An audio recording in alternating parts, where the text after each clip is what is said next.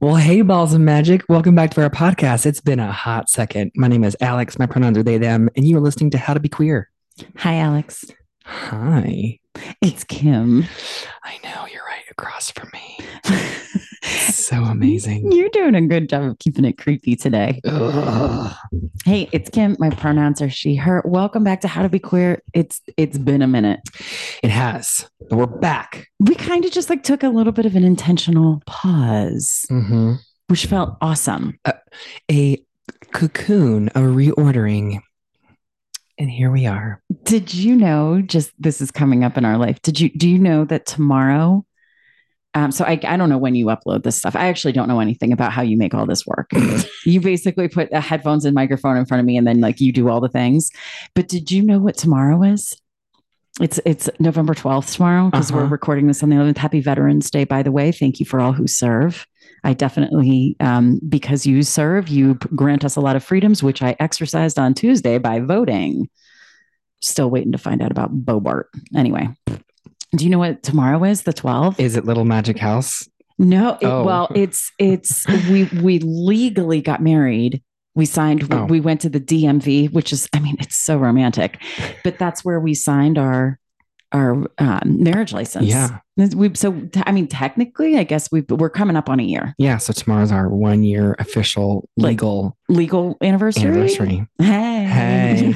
How do you want to celebrate that?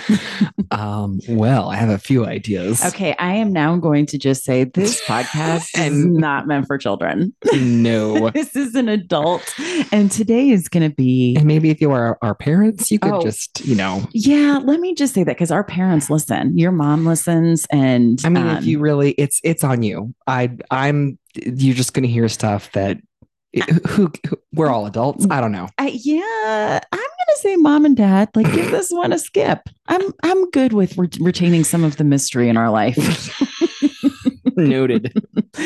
But this is an official message of our podcast is not meant for under a certain age.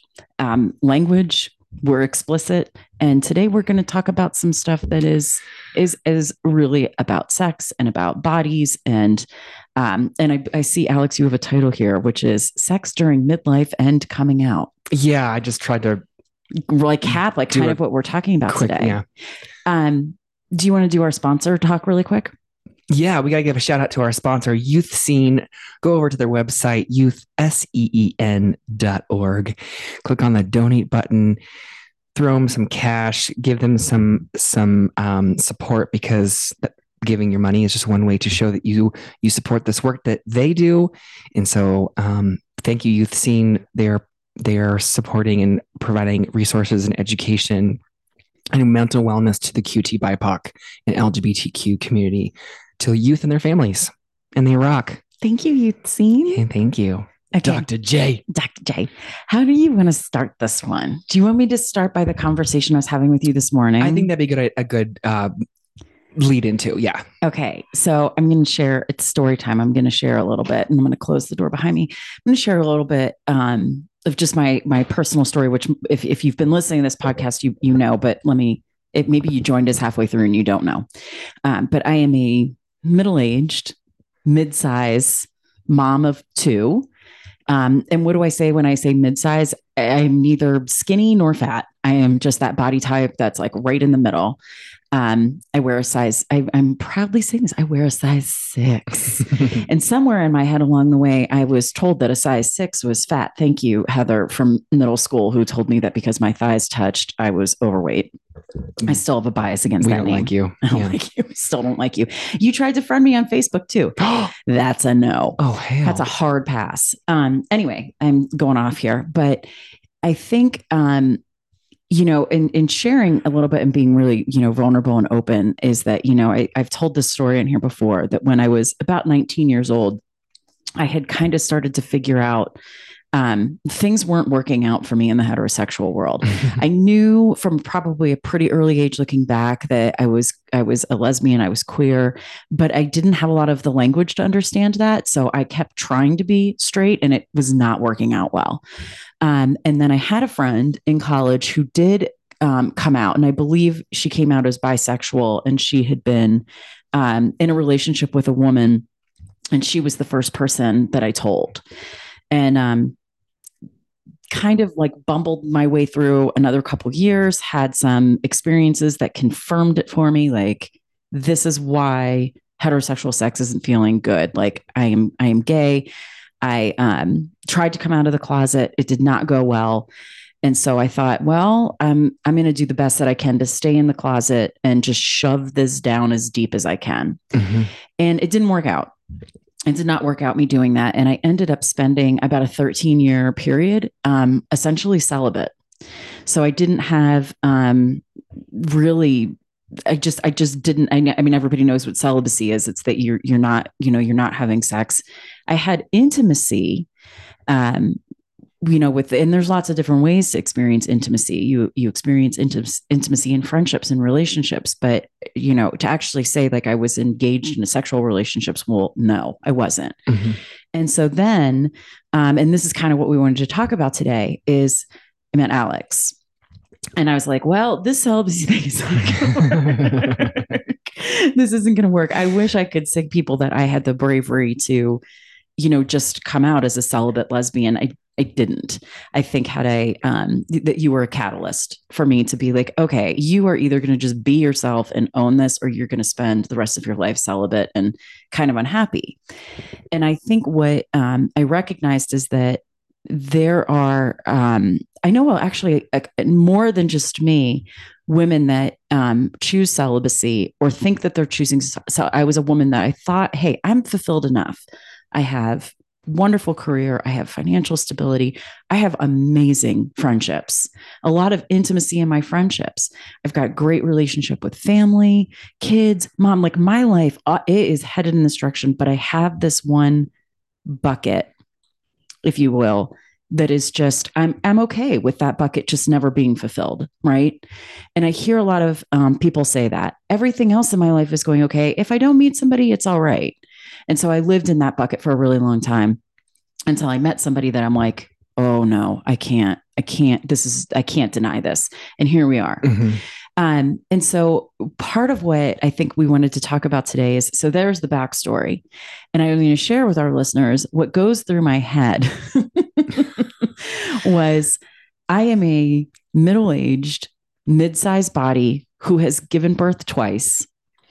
And I am now going to take my clothes off and engage in a sexual relationship with someone who is a fitness professional and has 17 abs and had not been celibate for a really long time. And the anxiety that I felt on multiple levels, like, went through the roof.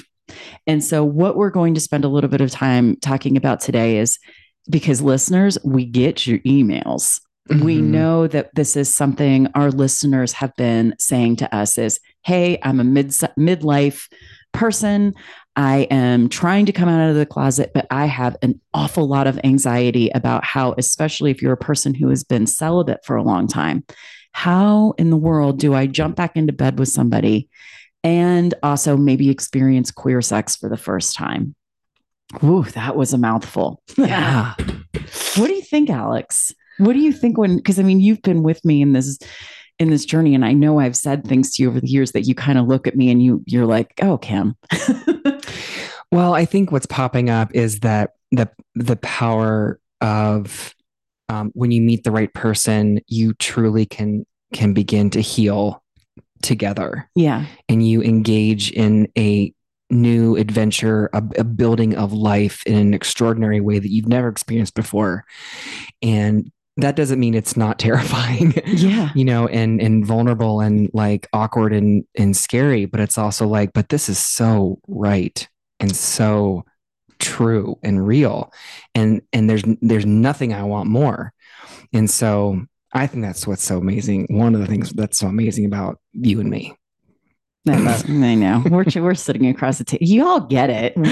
You all keep coming back and listening to us. So you probably can imagine the facial expressions that happen across our table. Hi. So can I ask you, I do want you to share, I think, a little bit on this part, because I think what I felt when I was in my early 20s, right, is that is it seems more socially acceptable to experiment with queer sex, with bisexuality, with, hey, I'm pansexual. I'm trying to figure it out. It seems to be more socially accepted when we're younger. And then as we get older, it's not so much. And so I know that there's a lot of people that hit midlife and they're like, man, this is in me. I know this is in me, but maybe they haven't. I hate to use the word experiment, but I don't know that I know a better word. And so one of the questions that I think we get is, how in the world do I start having that conversation?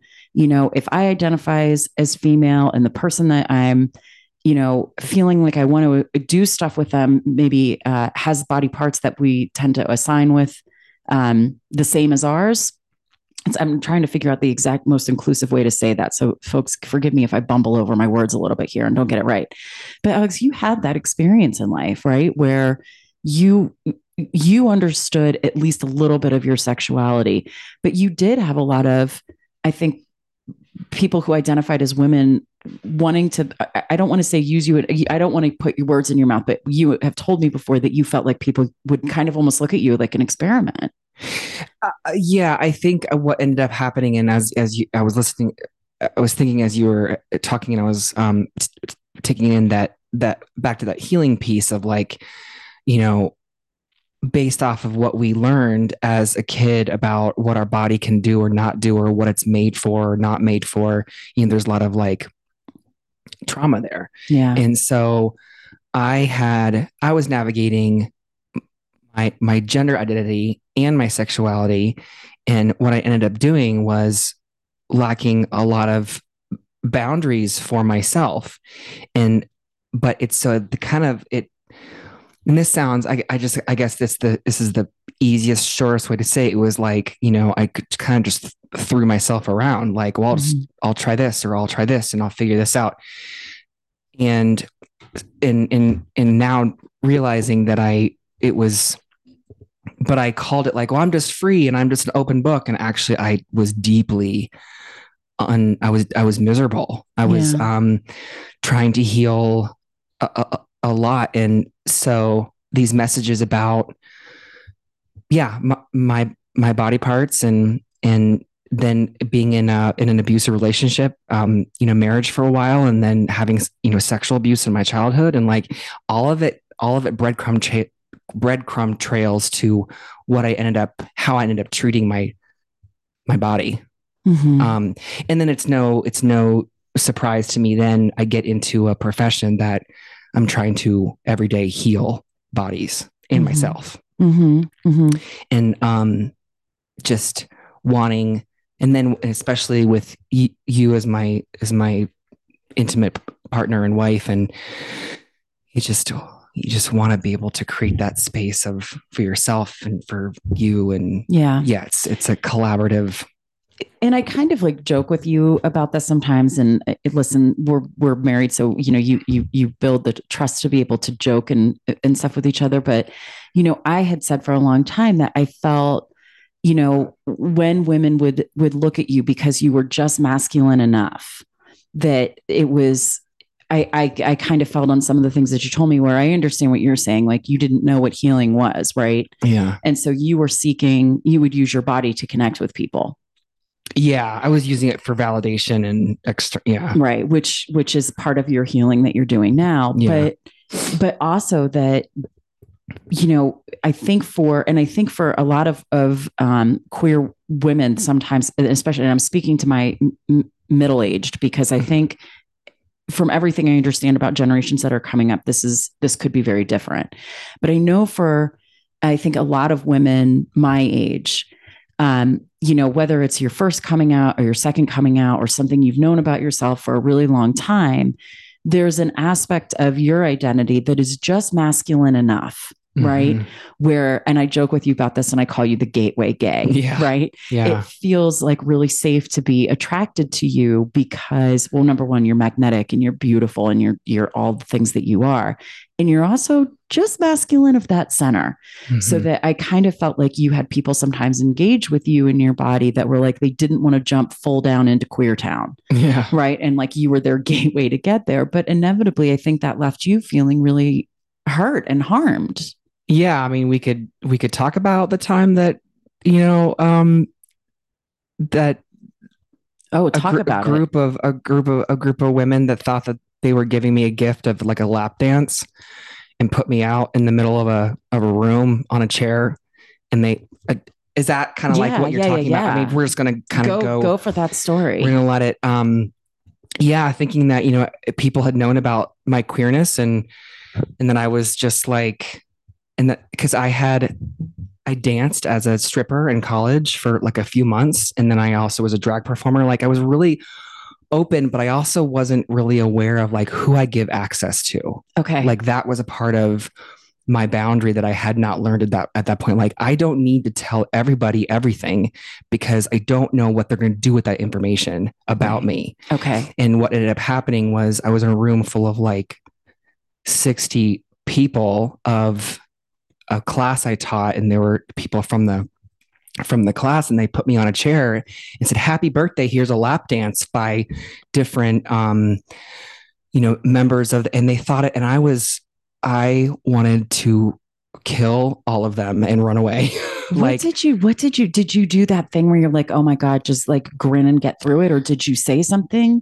I can understand grinning because I think we all do that. We're like, oh my God, just make it end. yeah, I mean, I froze. Like I like Yeah. my body froze up, and I felt violated. And I'm like, I don't, because I am so energetic, and my body now Mm-hmm. is so sacred, and I am very intentional about where I put my body and who I give it to and what I do with it. And then I at that point was like, just freeze and let it happen, Oh, honey. Yeah. you know, I'm so sorry because you had that I was so used to that. experience. Yeah. But so didn't. Yeah, I sometimes I wonder if I wasn't masculine of the center, if my presentation would affect how would my experiences would have been different. Well, I think that's what Yeah. I'm saying is that I have witnessed where there's and also that sometimes people in their allyship show up really strangely where they're like, oh well, I'm so attracted to you, see, I'm okay, I'm an ally, and I'm like, that's actually not allyship at Not all. at all. Like, you don't need to tell us you're down with gay people by telling us that you're attracted to gay people or about what gay women or gay people do. Like, that's not Right. I mean, that just plays into the narrative, the stereotype about us being over us being over sexualized. sexualized. Yeah. Yeah. And so I find all of that super fascinating because we've been, in fact, we were at a party within the last year where there were some women there and they started to get tipsy. And I'm like, y'all are just getting a little too close. Mm-hmm. And so I'm like, is it that, people that non-binary and then a lesbian and people obviously, listen, sometimes people, we can tell the hidden things that you think are hidden that are coming through, especially when we mix a little alcohol in there.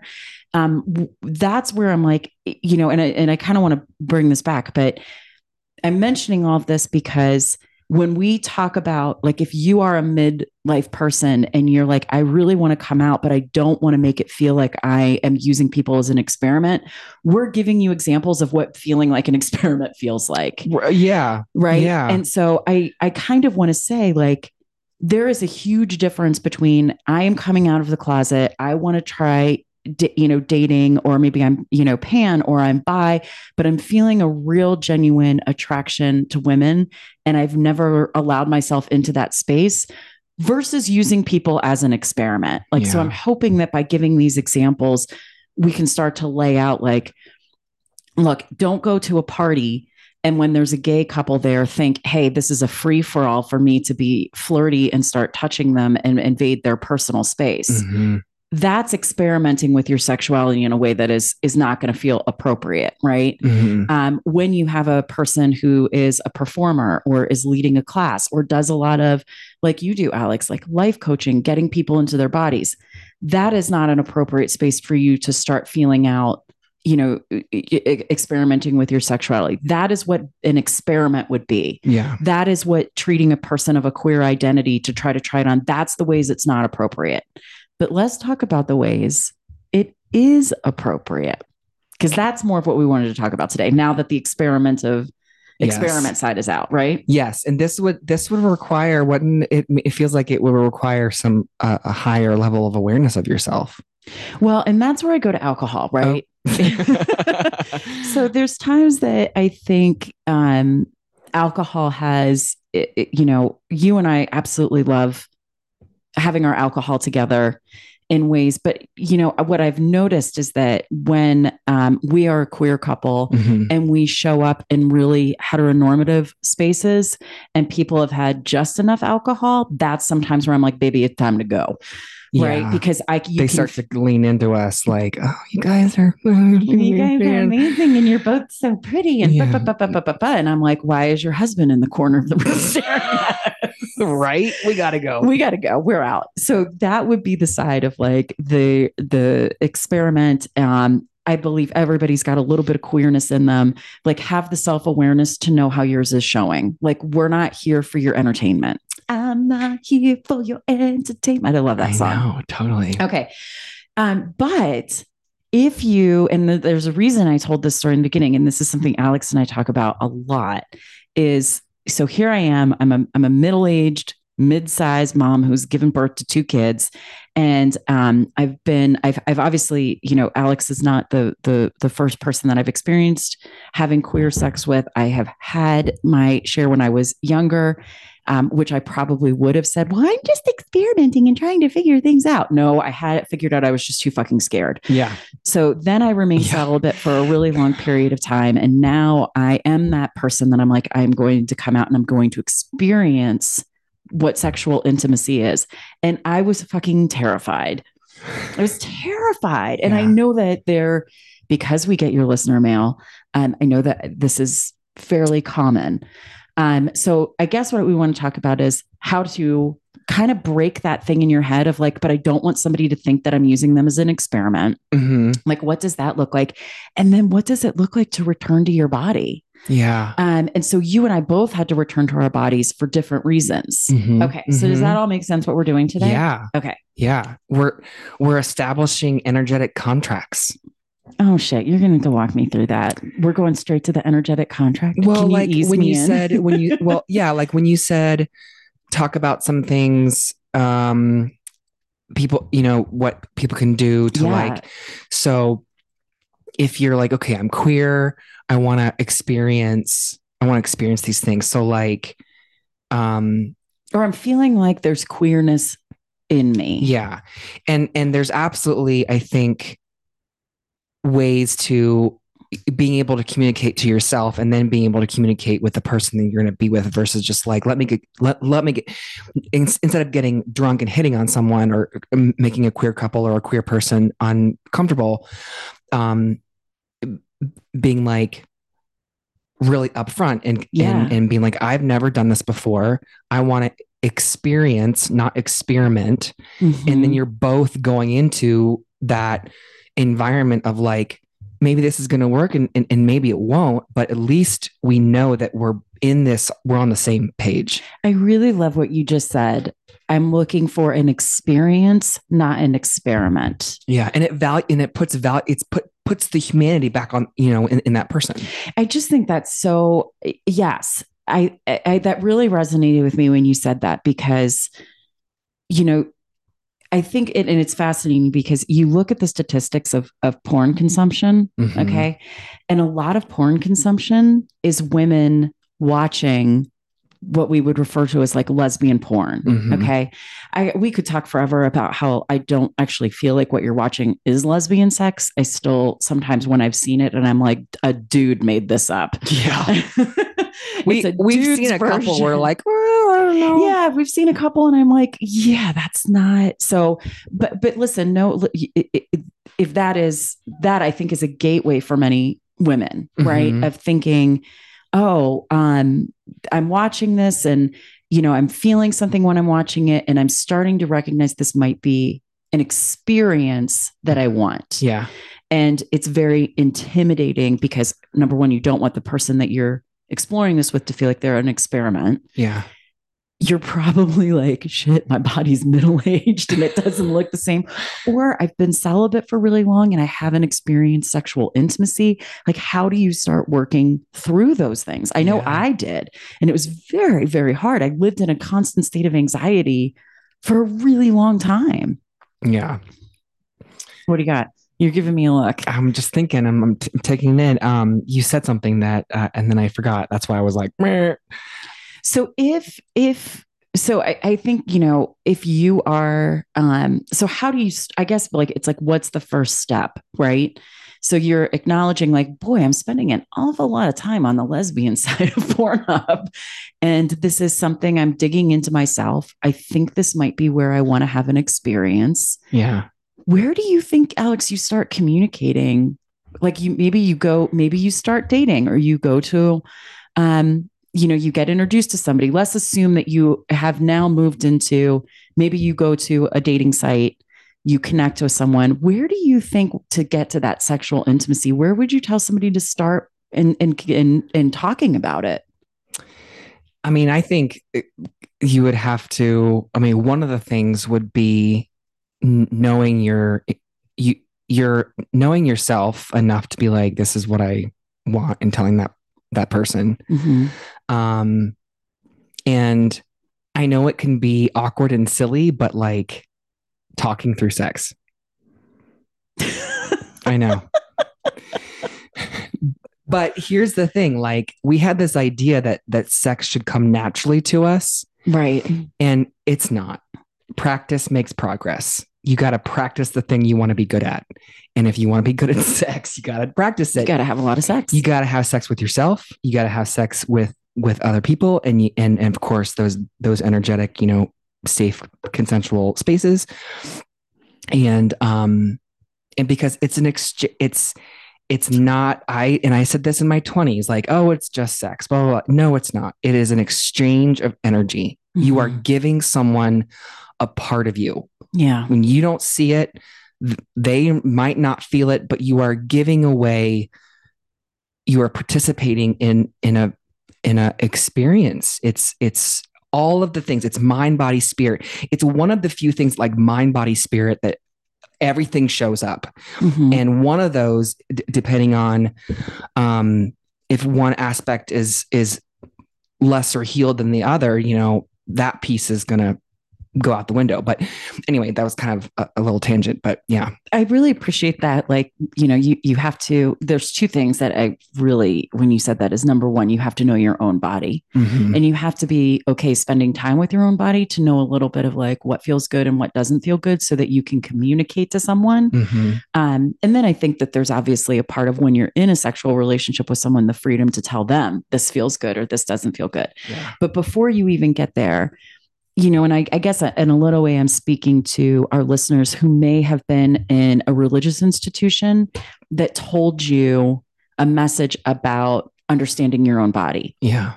So I remember being in my Catholic education, and I was told that masturbation was a sin, and that you would go to hell. It was a really quick way to go to hell. And I swear to God, I was 13 years old, and Monsignor came in and told us this. And I was like, what the fuck is masturbation? Like, I didn't even know what it was yet. Yeah. And then obviously figured out, over the years what it was. But, and there's, especially like, even with my daughter, because boys, it seems like we talk to boys about masturbation, and I'm being like really genderizing people right now. We talk to those who identify as male, right? Yeah. About masturbation. It's like, it's everywhere. It's on TV shows, it's on jokes, it's in movies. It's like we've normalized, hey guys, and then we say it's something that they just have to do. Well, I think it's the patriarchal idea that men deserve pleasure, but women don't.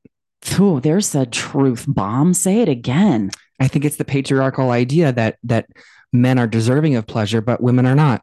Yeah. And that's fucking bullshit. Yeah. I mean, and in the religious institution I was in, it was that not only are you not deserving of pleasure, but you're going to go to hell if you experience it. Yeah. I mean, talk about a mind fuck. Yeah. So Yes. It's anyway. So there's been a lot of, and I'll pull up the name of the book because I can't think of it right now, but there is an author who wrote a book that was 100% about if you are a person who identifies as female, you need to start masturbating and you need to start talking to your children, especially if they identify as female, that masturbation is a really good thing to do. Yeah. There's a couple reasons she says it. Obviously, the familiarity, like Alex is talking about, with your own body and what feels good, but also to understand that an orgasm is not necessarily something another person gives you. Mm-hmm. And because I think they found in studies that people that identified as female, that they tended to think that when they had an orgasm with another person, it was all that person's doing and would attach all of these feelings of love instead of understanding like it's actually just what your body is going to do. Right. Yeah. And the ownership of your body in that. Yeah. It's fascinating how even patriarchal lessons about your own body, it was set up that someone else actually owned it. Which is such a mind fuck. So the lesson let us one, keep you disconnected from your own body so you can't actually grow and step into any kind of power. Oh, gross. Okay. So lesson number one from Alex in owning your body is get yourself whatever you need to get and start getting familiar with what feels good and the freedom that might bring you. Yeah. And then, you know, dismantle and unpack, like if you're uncomfortable even if you're comfortable masturbating, but you're uncomfortable telling someone else, you step into the little baby steps of being comfortable telling someone else, well, I like this. This happens to my body, this was what feels good. That was a lesson for me, right? I don't think when you and I got to that level of our relationship, I don't know that I was able to verbalize anything to you. I think you're just kind of looking at me like, yeah, no. Well, no, I mean, we learned together because there were things I couldn't verbalize either. Right. Yeah. So, what else would you, I'm really thinking of, I'm trying to go back into my mind and then to also keep, a person that might be wanting to come out and have an experience. You know, I would say I think communication here is the biggest key, and how you have an experience versus an experiment. So what do you think it looks like to be, I'm on this dating site. I've been playing around with myself. You know, I kind of getting a feel of like what feels good. Now I'm sitting with a person that I think I want to start engaging in a sexual relationship with. So they don't feel like an experiment. What do I need to communicate? I know it's tough. Yeah. Well, and this is one of those things that the fear of the unknown, that you don't know what you're going to find until you get in there, and the vulnerability, and the discomfort that can come up when you're in the middle of sex, and all of a sudden like a trigger pops up, or you have a flash of something and you are frozen, or you're dissociating, or you're like, and all of that shit is normal and real. And, you know, like, so I guess it's a little bit plan to have no plan. Yeah. I think for me, communication is the biggest thing. Yeah. I think we all can identify with, you know, being the person that you're so nervous, right? And listen, first time sex with anybody, it kind of sucks, right? Yeah. I mean, you're both kind of like, you bumble around until you kind of figure things out, and it's awkward and it's weird. And, so I think going in with that expectation of there's really no way around it, right? The first time you have sex with anybody, it's going to be not, maybe not awkward, but just there's no way to plan, right? Like you're saying. I think the other thing I would say for people who are, especially women, I'm talking to you, that, you know, you're in your midlife, the body, and I'm going to ask Alex, I'm going to ask you to talk about this a little bit. What is the difference between body dysmorphia and gender dysphoria? Because they're different. And I think and the purposes of this conversation, when we get to that midlife point and you're like, hey, I've been celibate and I'm about to take my clothes off in front of another person, how we see our bodies and how to sink into our bodies to receive pleasure is something important for us to talk about. Mm-hmm. Do you mind sharing with everybody the difference between those things? Yeah. So body dysmorphia is basically like it's related to anxiety disorders, and you can where you kind of there's like a, for lack of a better word, like an obsession or like a deep worry or concern about the way your body looks. And so there can be, you can be checking yourself out in the mirror a lot. You can be worrying about how does this look, and asking for external validation from other people. And like there's this always this check-in is of like, is my body where it is okay? And you can't really settle into like a groundedness.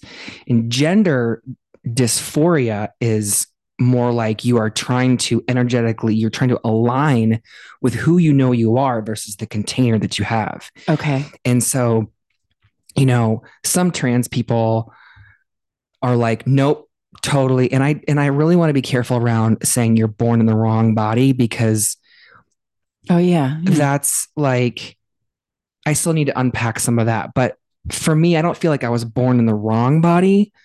But I do have gender dysphoria around some body parts not really being like, I don't assign like a male or a female. And then sometimes like it's, oh yeah, this is very female, or or something like that. Anyway, I'm kind of going off, but you can have both of them, at the same time. You can experience both of them at the same time. But one, again, is more about an alignment, and the other one is more about like a obsession or a concern, or like an anxiousness. Well, and I think that midlife, right? So if you're midlife and you are looking to come out and have an experience, I know for me, that image that I saw of my body was really hard to think my body is built and it is okay for my body to receive pleasure. Mm-hmm. And so I think for a lot of midlife comer outers, what we find is that you probably have been given some type of language around your body is not built for pleasure or good enough for pleasure. You're not a size 2 and 100 pounds with boobs that are like pointed up to the ceiling and a rock hard stomach. So you have that. And then you have this layer of, and I'm also queer and I'm going to have queer sex. And so I want to say that the first part for me in re-engaging in intimacy was acknowledging that my body, just the way that it was okay. Mm-hmm. That I did not need to be a size 2, 100 pounds, boobs pointed up to the ceiling. It was okay that I had kids and things didn't look the same. Of course, I have cellulite. I have all of these things, but it did mean having to sit in the discomfort of how I saw my own body. And then, is this body worthy of having this experience? And I'll tell you, folks, there's some days that I'm there and there's some days I'm not. Like, I don't know I'm always fascinated by people that can just drop into their body right away and be like, hey, whatever my body looks like, I'm ready for sex. Yeah. Where I think I'm more like, how much did I eat yesterday? And is that going to determine? Right? I still have a bit of that fucked up thinking that's everyday work for me to do that. Yeah. How do you feel about that? Well, I go back and forth between, we've learned so much from Dr. Emily Nagoski's Come As You Are book. And correct me, of course, if I'm wrong, but that like she goes more into the science of like how orgasm happens and the circumstances and the situational stressors and things like that in our life. And I know it's all, of course, connected, but so like, is it, maybe this is more like a rhetorical question, but is the healing, yes, there's science and that's very real. And then there's just the energetic healing of like, of you and you. Mm-hmm. And so I know that you've done a lot of work in body positivity of, you are now a certified life coach. Yep. Of helping people connect to their body. What do you want to share with our listeners, or listeners who like put queer sex over to the side a little bit, right? Because to be able to engage in that experience, I think what we're saying is, and what I've heard you say to me is, first you have to connect with your own body. Yeah. So where does someone start? So a couple things that in the experiences that I've had, and also as I was trying to reconnect to myself as a trans non-binary body, and then there's different, I feel like different identities within the identity, like, there's the sexual body, there's different layers. Okay. That's a better. So I go to like the chakras. So like our sacral and our root chakra, and the root one is the one at the base of our spine, but our sacral chakra is like right underneath our belly button, and it's like creativity and creation, but it's also exactly where our anatomy is. And so if you've been told all these messages about your body and what it's made for or not made for, there's like a fracturing in that sacral chakra, which is one of the reasons, again, why it makes sense for me why I gravitate towards dance, because movement helps you get back into your body and not apologize for the way that your body is moving. It can also feel really, really awkward because a part of the healing process is like, it's from an outside perspective, it looks very primal and animalistic. Dancing does. When you're trying to dance to get into your body? Well, it can, but it like, even if you're doing some work on your own, you can, I've done breath work and like growling, like this guttural, like, cause you're feeling this vibration within your chest. And then the breath work of like staying present. And in the beginning, it is very hard and it's very intentional, and it is hard work to stay in that place, because it's so easy to, your brain, like your nervous system is just kind of like, nope, I'm going to check out. This is really uncomfortable. I don't want to be here. And then you have to practice makes progress. You are pulling it back in, like, no, we are going to breathe through this.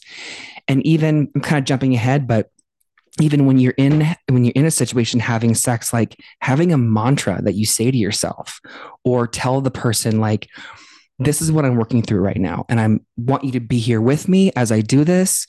And of course, ask them if they have something, that they have that they're, working on. But if you're both trying to connect, you're connecting to yourself and trying to connect with another person, which is an incredible amount of work.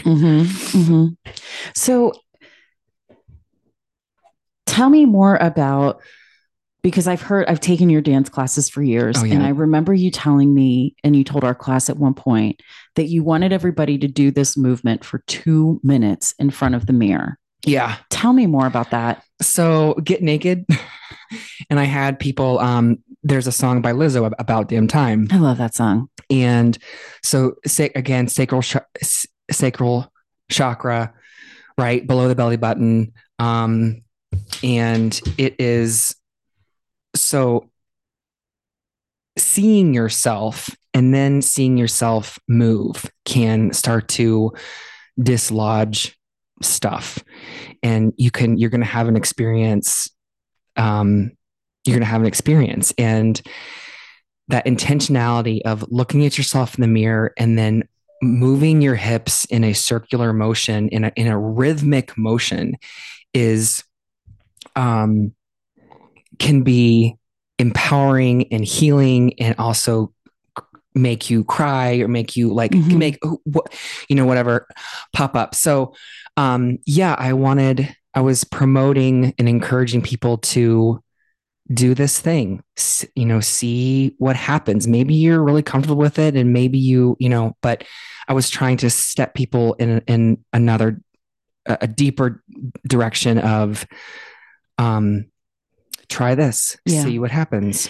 Yeah. I think when you're by yourself versus in a class. Well, and I think that's partly like what I'm hoping people find helpful in, if you are hoping to come out and have experiences that I hope what people are getting from this is it really does start with you.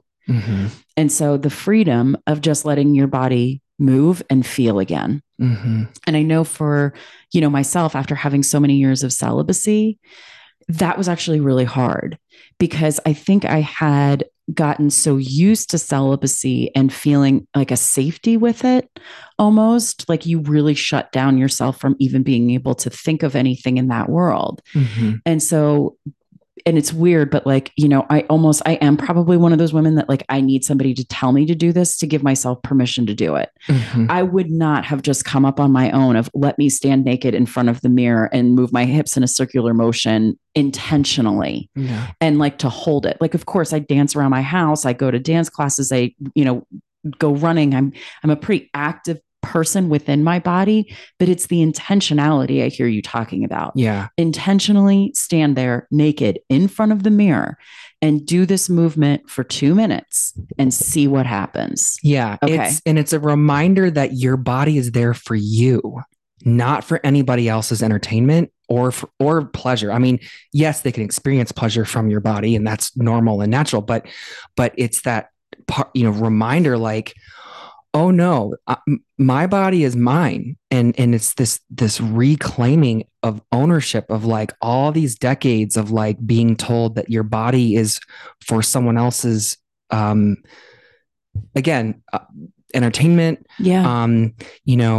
Judging like, oh my gosh, why are they moving like that? That's too sexual. Or like you put a label or you judge it on how someone moves. Like, no. A body just moves the way it moves. There's no judgment. And then we judge ourselves on it too. So, and there's so many ways in which we categorize and then dehumanize bodies. Yeah. So like, there's a couple things I was listening to, it's, specifically even in trans bodies, right?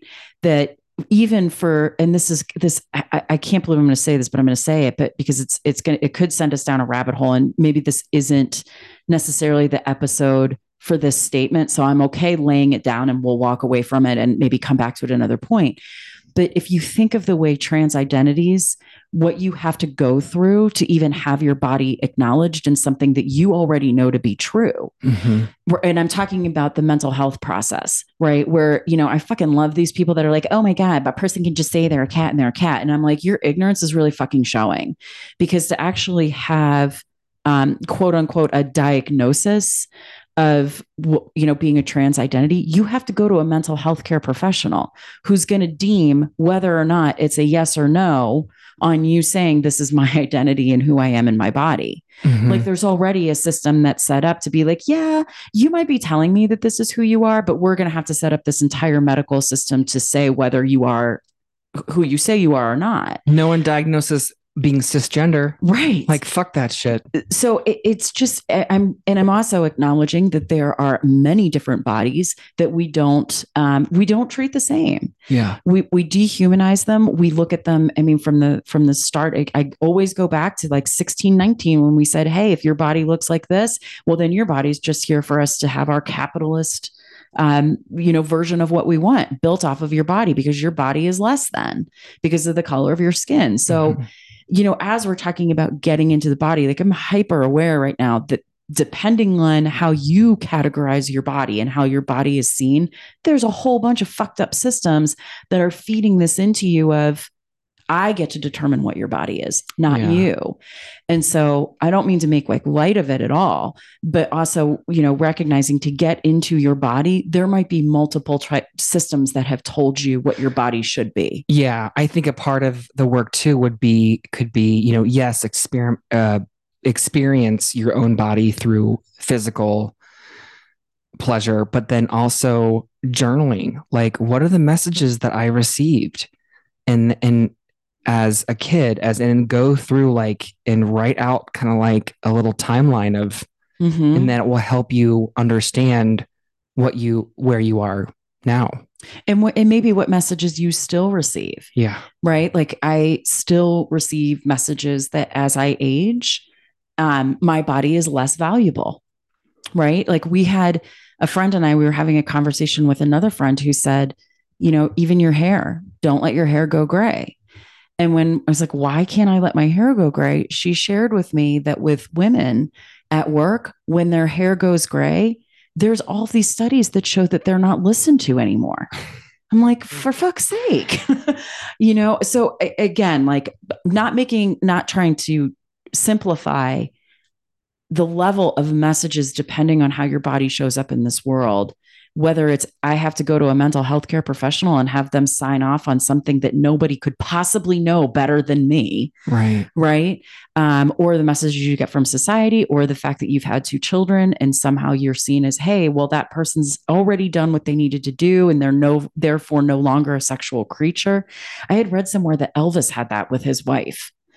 That once, I know this is crazy, but I never heard that. yeah, that there's I think it was in her book, Priscilla Presley, that once she had given birth to their daughter, he couldn't see her as a sexual being anymore. He could only see her as a mother and procreator. Oh my gosh. Like, this shit is real, of what gets put on us. And then so whether it's like, hey, it's midlife and I'm ready to have experiences, like, you got to go to a place of owning your own body again. Yeah. And so we're talking about sex, but it's also more of the layers than that. Your body eats food, your body exercises, your body has sex, your body all list out all the things that your body does. Mm-hmm.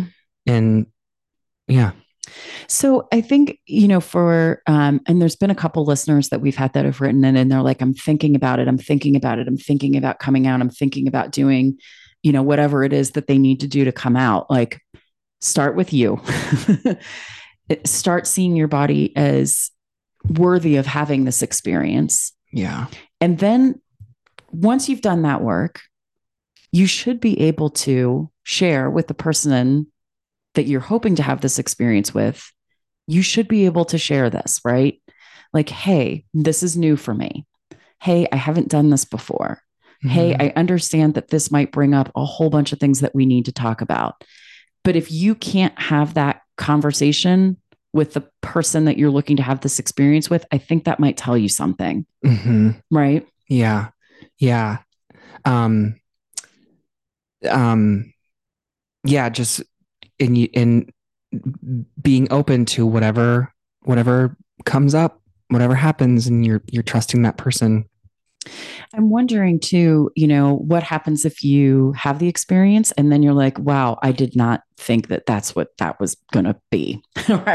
Or maybe you don't like it, or maybe you do. I guess you don't know until you're there. Yeah.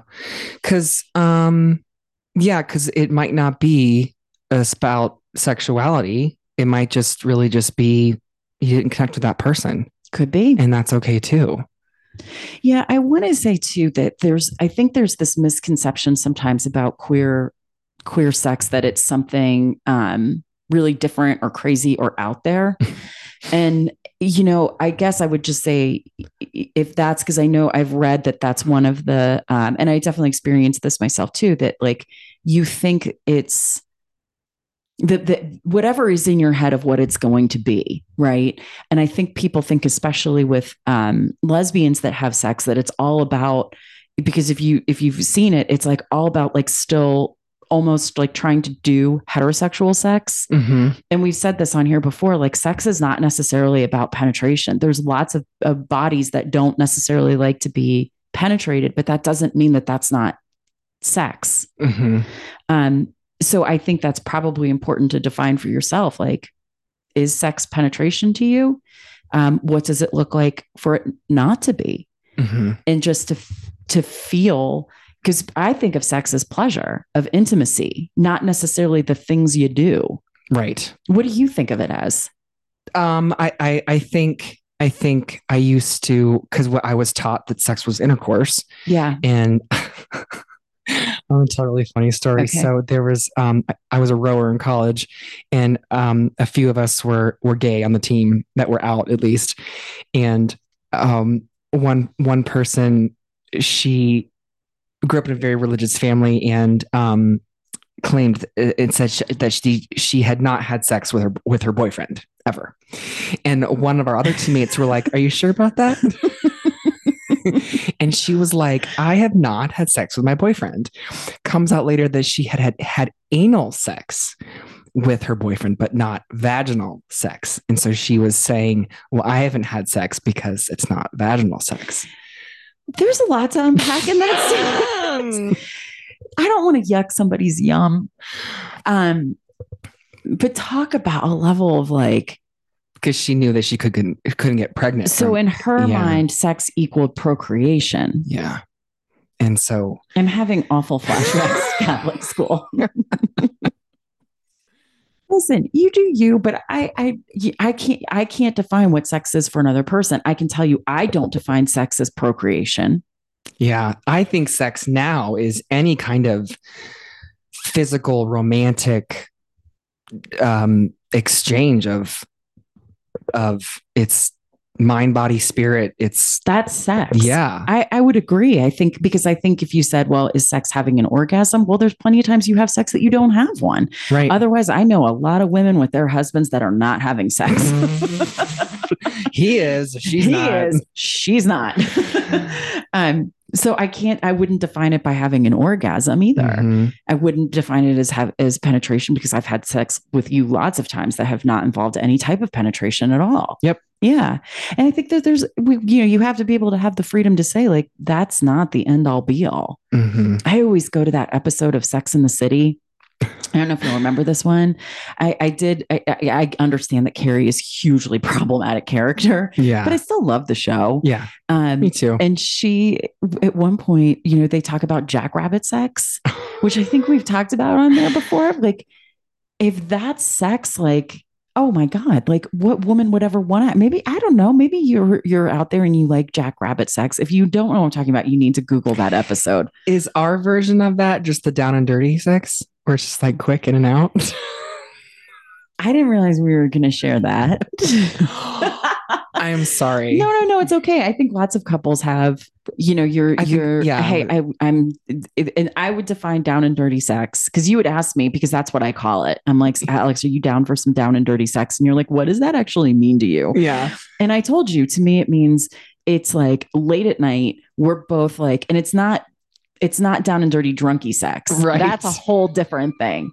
But down and dirty sex to me is, maybe it's like a Wednesday night and it's like work fucking sucks shit and the house is a wreck and I've got to get, we got to get up at 6 o'clock in the morning, but you just get into bed together and you're like, oh my God, I need to like feel you and feel close to you and have this experience. But if you drag this out for me, I might kill you.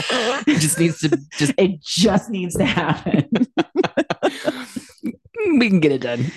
Right. That's down and dirty. That's at least what you and I call it. Yeah. You want it down and dirty. Yeah. I apologize. Did I just out you? That's okay. I'm learning how to be more vulnerable and open. Talking about body and sex. Hey, this is a step in a good direction for me to talk about this stuff. I've really been conditioned not to, or to think that there's something wrong. Well, and I was thinking earlier, actually, I wonder if a part of, during midlife, when you are going into these spaces, maybe you were asking yourself, because I had sex. The first time I had intercourse, at least I was 15. Yeah. And so it's like, maybe it's asking yourself, what would I would have wanted to been told by a parent or an adult or a trusted person? Like, what would I have needed to know? Yeah. And if I, don't feel comfortable, I was told nothing about it. So I'm like, well, I guess I'll go figure this out. Yeah. And so you have that option, of course, to then, as in your 40s or when, however old you are, be like, well, like, what do I need to know? And what do I need to share? And what would I wanted to hear? Yeah. I mean, I think I'll answer that question. I think what I probably needed to hear was listen to your body, listen and trust your body. Yeah. Your body, Kim, knows. Mm-hmm. I think that would have helped me a great deal. And I hope that that's the conversation. And listen, like there's so many conversations to have, right, around consent, and so I don't want to go down I'm not ignoring that, but also that's not necessarily what we're here talking about today. We're talking about emotionally. Like, let's assume, yes, I've given consent. Right. I want to be here. I want to do this. But what I wish I would have known was it was okay to say, yes, I've consented to doing this. And why does it still not feel right? And I wish the message I would have got was, Kim, listen to your body, because my body was telling me, right? My body was telling me like something doesn't feel right when I'm with a body that looks and feels male. Yeah. And when there's self-betrayal, then there's trauma. Yeah. And so when and inevitably, because that was trauma for me, I can name it now, is nothing to do with the partners that I was with. But I inevitably bled out that trauma onto them, right? Because they were having sex with someone like, why is this girl crying in a mess and then wants to break up with me the second after we've done this? And that inevitably caused them trauma. Right. Because here they were, well, she said that she wanted to do these things with me and I've got a fucking mess on my hands now. Right. Which inevitably I ended up not being a mess. I just ghosted, which is horrible to do to another person. Yeah. I did the same. I did that. I absolutely did that, where I was like, and also that I could experience feelings of love with people, but that the body just, I could not make it work no matter how much I loved a person. And that inevitably caused harm to people that I didn't mean to do, but I did. So I wish that was part of the message I got, was listen to your body. Your body knows. Trust yourself in your body, that if this doesn't feel right, you can absolutely say so.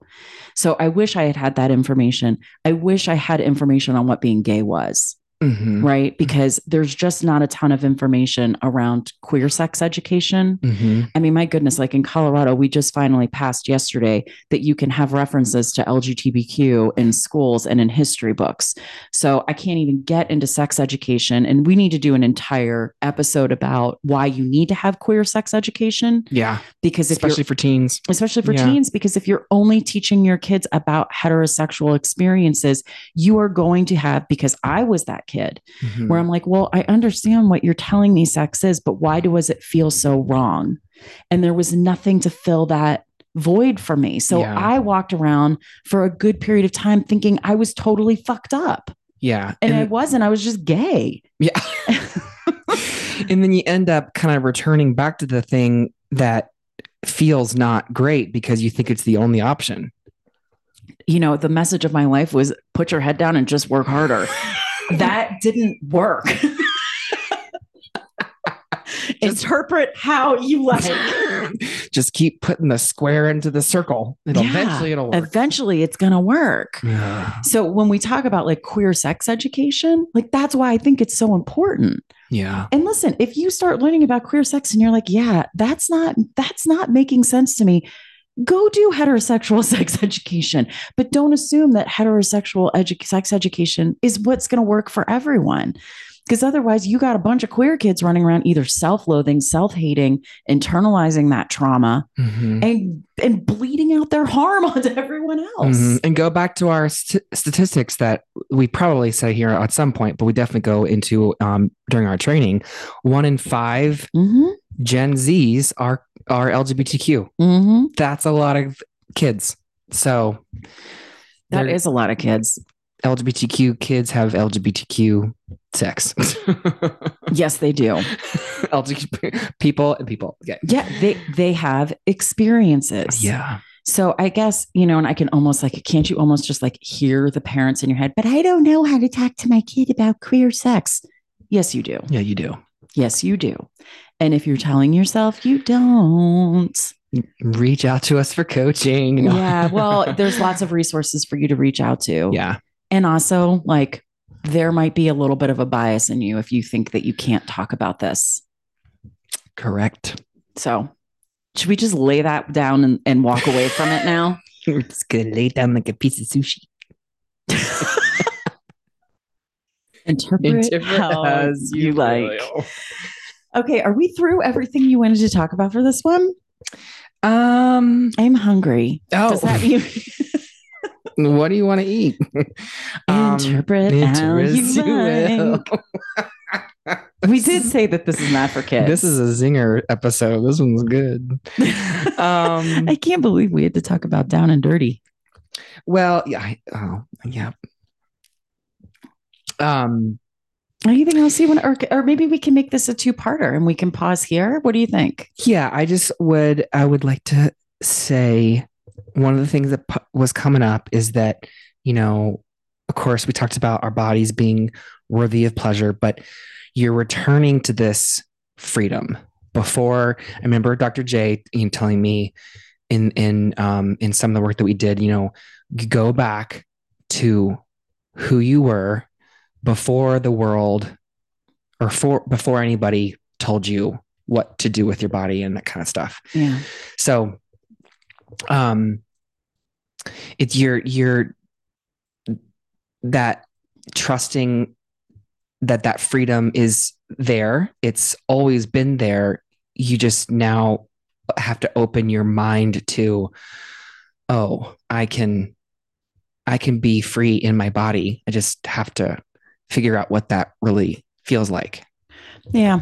I'm going to say this is probably going to be an ongoing conversation that we do on here because what is it? I mean, we've talked about a lot of things that may need to happen to have freedom in your body.